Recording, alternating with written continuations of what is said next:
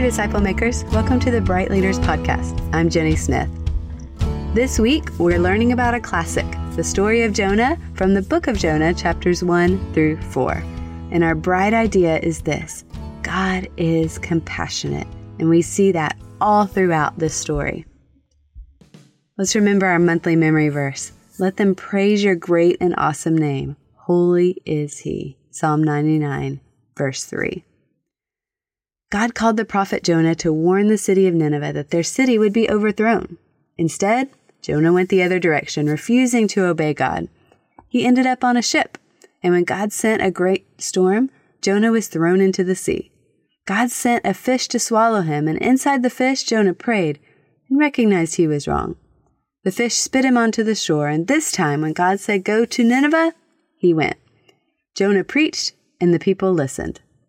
But Jonah was upset because he still wanted that enemy city to be destroyed.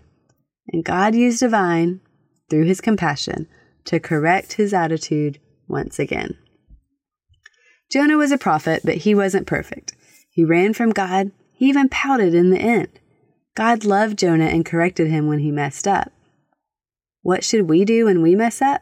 We can try running away or hiding our sin or even sitting down and pouting, but none of those things fixes our sin problem. The Bible says that our sin is so serious that the punishment is death, and God sent his own son Jesus to die on the cross to take the punishment for our sin. He is compassionate. He made a way for us to be forgiven, and we can repent by telling God we're sorry, turning from our sin, and turning towards him. So as we think about sin, we need to remember that 40% of believers struggle with guilt because they're afraid of displeasing God. That's a huge statistic. Guilt is a normal human emotion that the Holy Spirit often uses to convict of sin. 2 Corinthians 7:10 says, "For godly grief produces a repentance that leads to salvation without regret, whereas worldly grief produces death." The feeling of guilt is designed to bring us back to God, not to consume us with fear and take over our lives. Some kids struggle with guilt, especially kids who have experienced trauma. In today's lesson, kids will learn about sin and how God corrects us when we do the wrong thing because he is compassionate. You will have the opportunity to help kids understand that guilt can lead us to turn away from our sin and turn back to God like Jonah did. Kids and adults tend to default to a works-based view of pleasing God.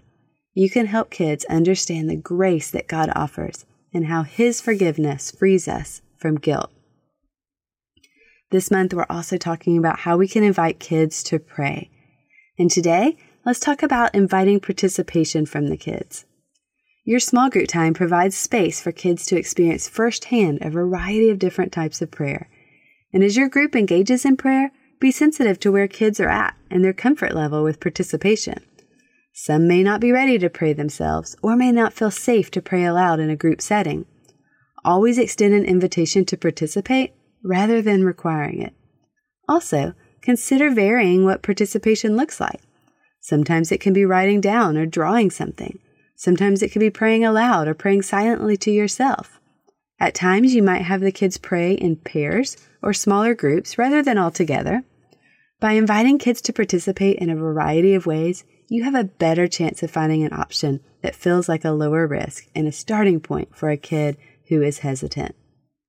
And guys, that's what loving, caring adults do. We find those starting points to help kids continue to grow to be resilient disciples. Thanks for listening, and we'll see you next time.